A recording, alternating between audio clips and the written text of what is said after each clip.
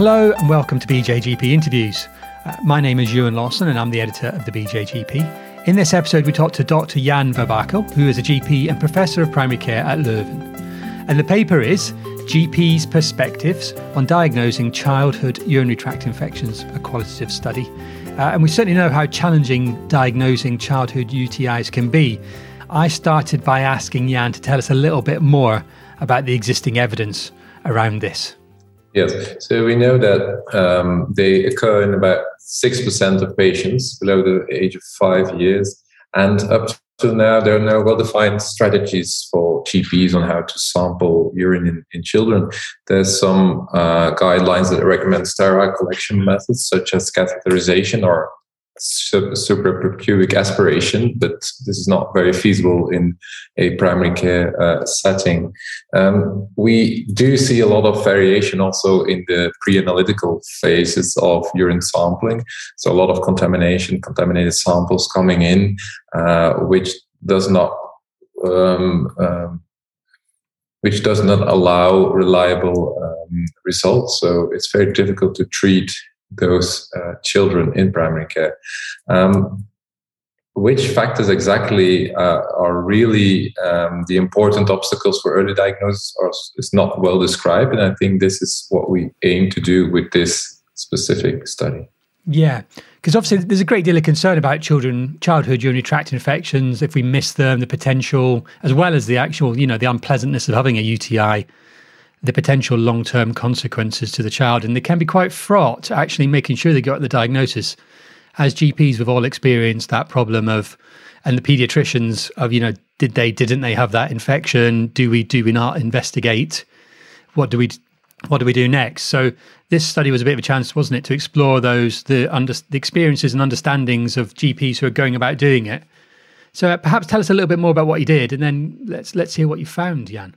So we've approached a large group of GPs and eventually were able to interview 23 GPs with a range of ages, years of experience, but also the area that they were working on, either more urban or rural regions. And also then try to continue the interviews until we reach data saturation.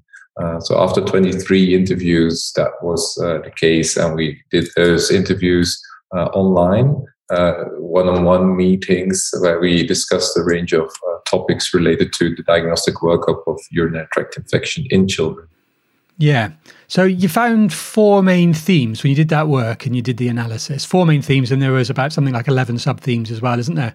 Perhaps talk us through some of those findings. So one of the important findings is that GPs generally believe that the prevalence of UTI in children is quite low. So they think that they often test for urinary tract infection, and when they do, they usually can reassure the parents and the child that no, UTI is present, but the actual prevalence is thought to be much higher than GPs assumed in our study.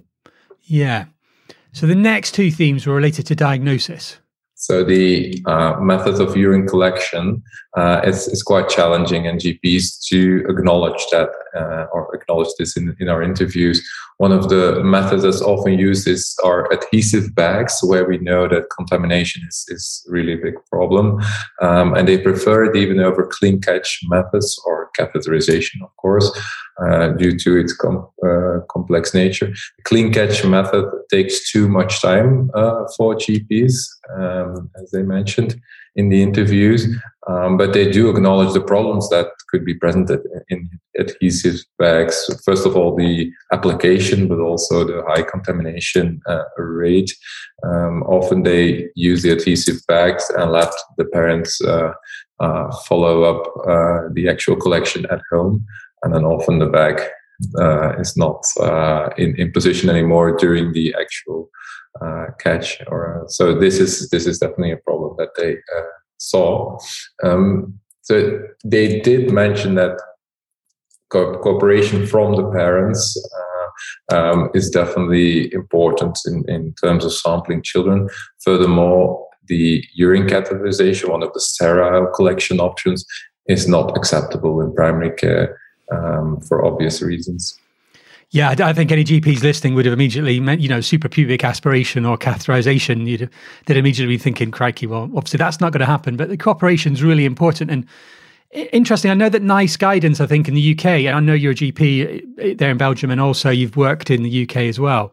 NICE guidance very much focuses on clean catch rather than anything else. And getting the cooperation of the parents is all important there, isn't it?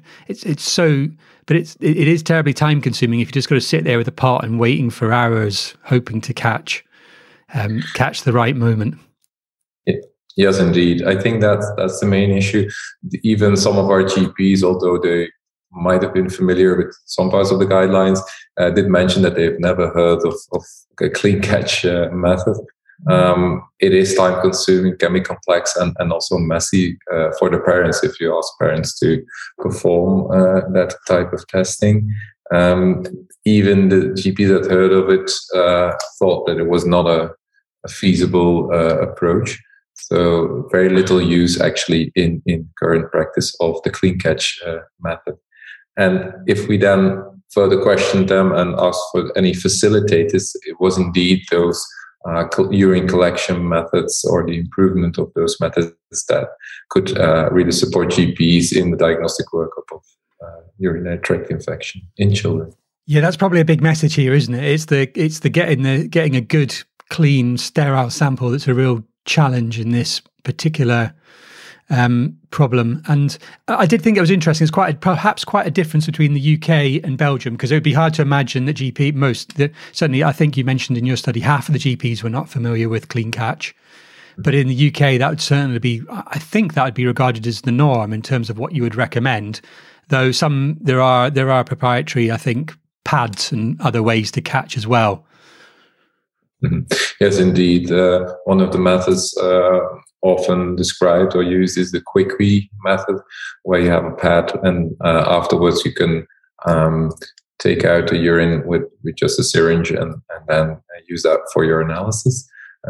Indeed, in Belgium, we did see, or we did notice in our interview, that GPs do most of the diagnostic workup themselves. So they even apply the adhesive bag and afterwards will collect the sample from the bag and send it to the lab, which might be different in other settings, like in the UK, where you could have some support of a practice nurse or nurse practitioner providing that specific support. Yeah. So getting away, there was the next one related diagnosis was about diagnostic uncertainty. So this is more of a general theme that we see in the assessment of acutely ill children in primary care or in ambulatory care, that this plays an important role in how they approach children at the early stage of an acute illness. And the problem is that UTI features are not quite clear at the early onset of disease. And furthermore, also based on existing guidelines, that fever without source or unexplained fever does drive urine analysis. So they tend to do a lot of testing in children with unexplained fever, and then often see a a negative result in those children, which might also explain why they estimate the UTI prevalence to be low, because they do it in a lot of children that actually don't necessarily need urine sampling in the first place. Yeah. One of the things you might have in Belgium that we wouldn't see so often in the UK is point of care testing for CRP, and that did get mentioned in this theme as well. It's only in the past few years that point of care CRP has found its way to primary care practice, although in a very low percentage of practice. It's still a marginal effect. This probably has to do with the use of the device in the Netherlands, close by, with some similarities in the guidelines, where CRP is well embedded in acute cough in adults, for example. And this has slightly or slowly has been slowly introduced also in ambulatory care in Belgium. And GPs, with knowing the limitations of a dipstick test, urine dipstick test, might use this test to to have some added value in the diagnostic workup. So this is definitely something we might see more of in the future, although we know that CRP as such is not reliable enough to rule out UTI in children. Tell us about the final theme about empirical treatment. GPs did mention is that they often start treatment once they have a high suspicion of UTI or refer children, the more severe cases, to secondary care, to hospital, and not necessarily wait for the lab results to come back from the urine test. It has to do with poor reliability of those tests, and often they will have contaminated samples. So if they have a high clinical suspicion, they will either start treatment for cystitis, or if in case of an upper UTI, they will send the child to hospital to a pediatrician for more testing and treatment, of course. Lots of interesting things to delve into there. What do you think the main implications for the future are here, Jan? I think what is important that GPs should be aware that UTI is much more prevalent than they originally assumed. Also, that the way children present in primary care and the difficulties in how to collect urine should trigger them to do a clean catch sample.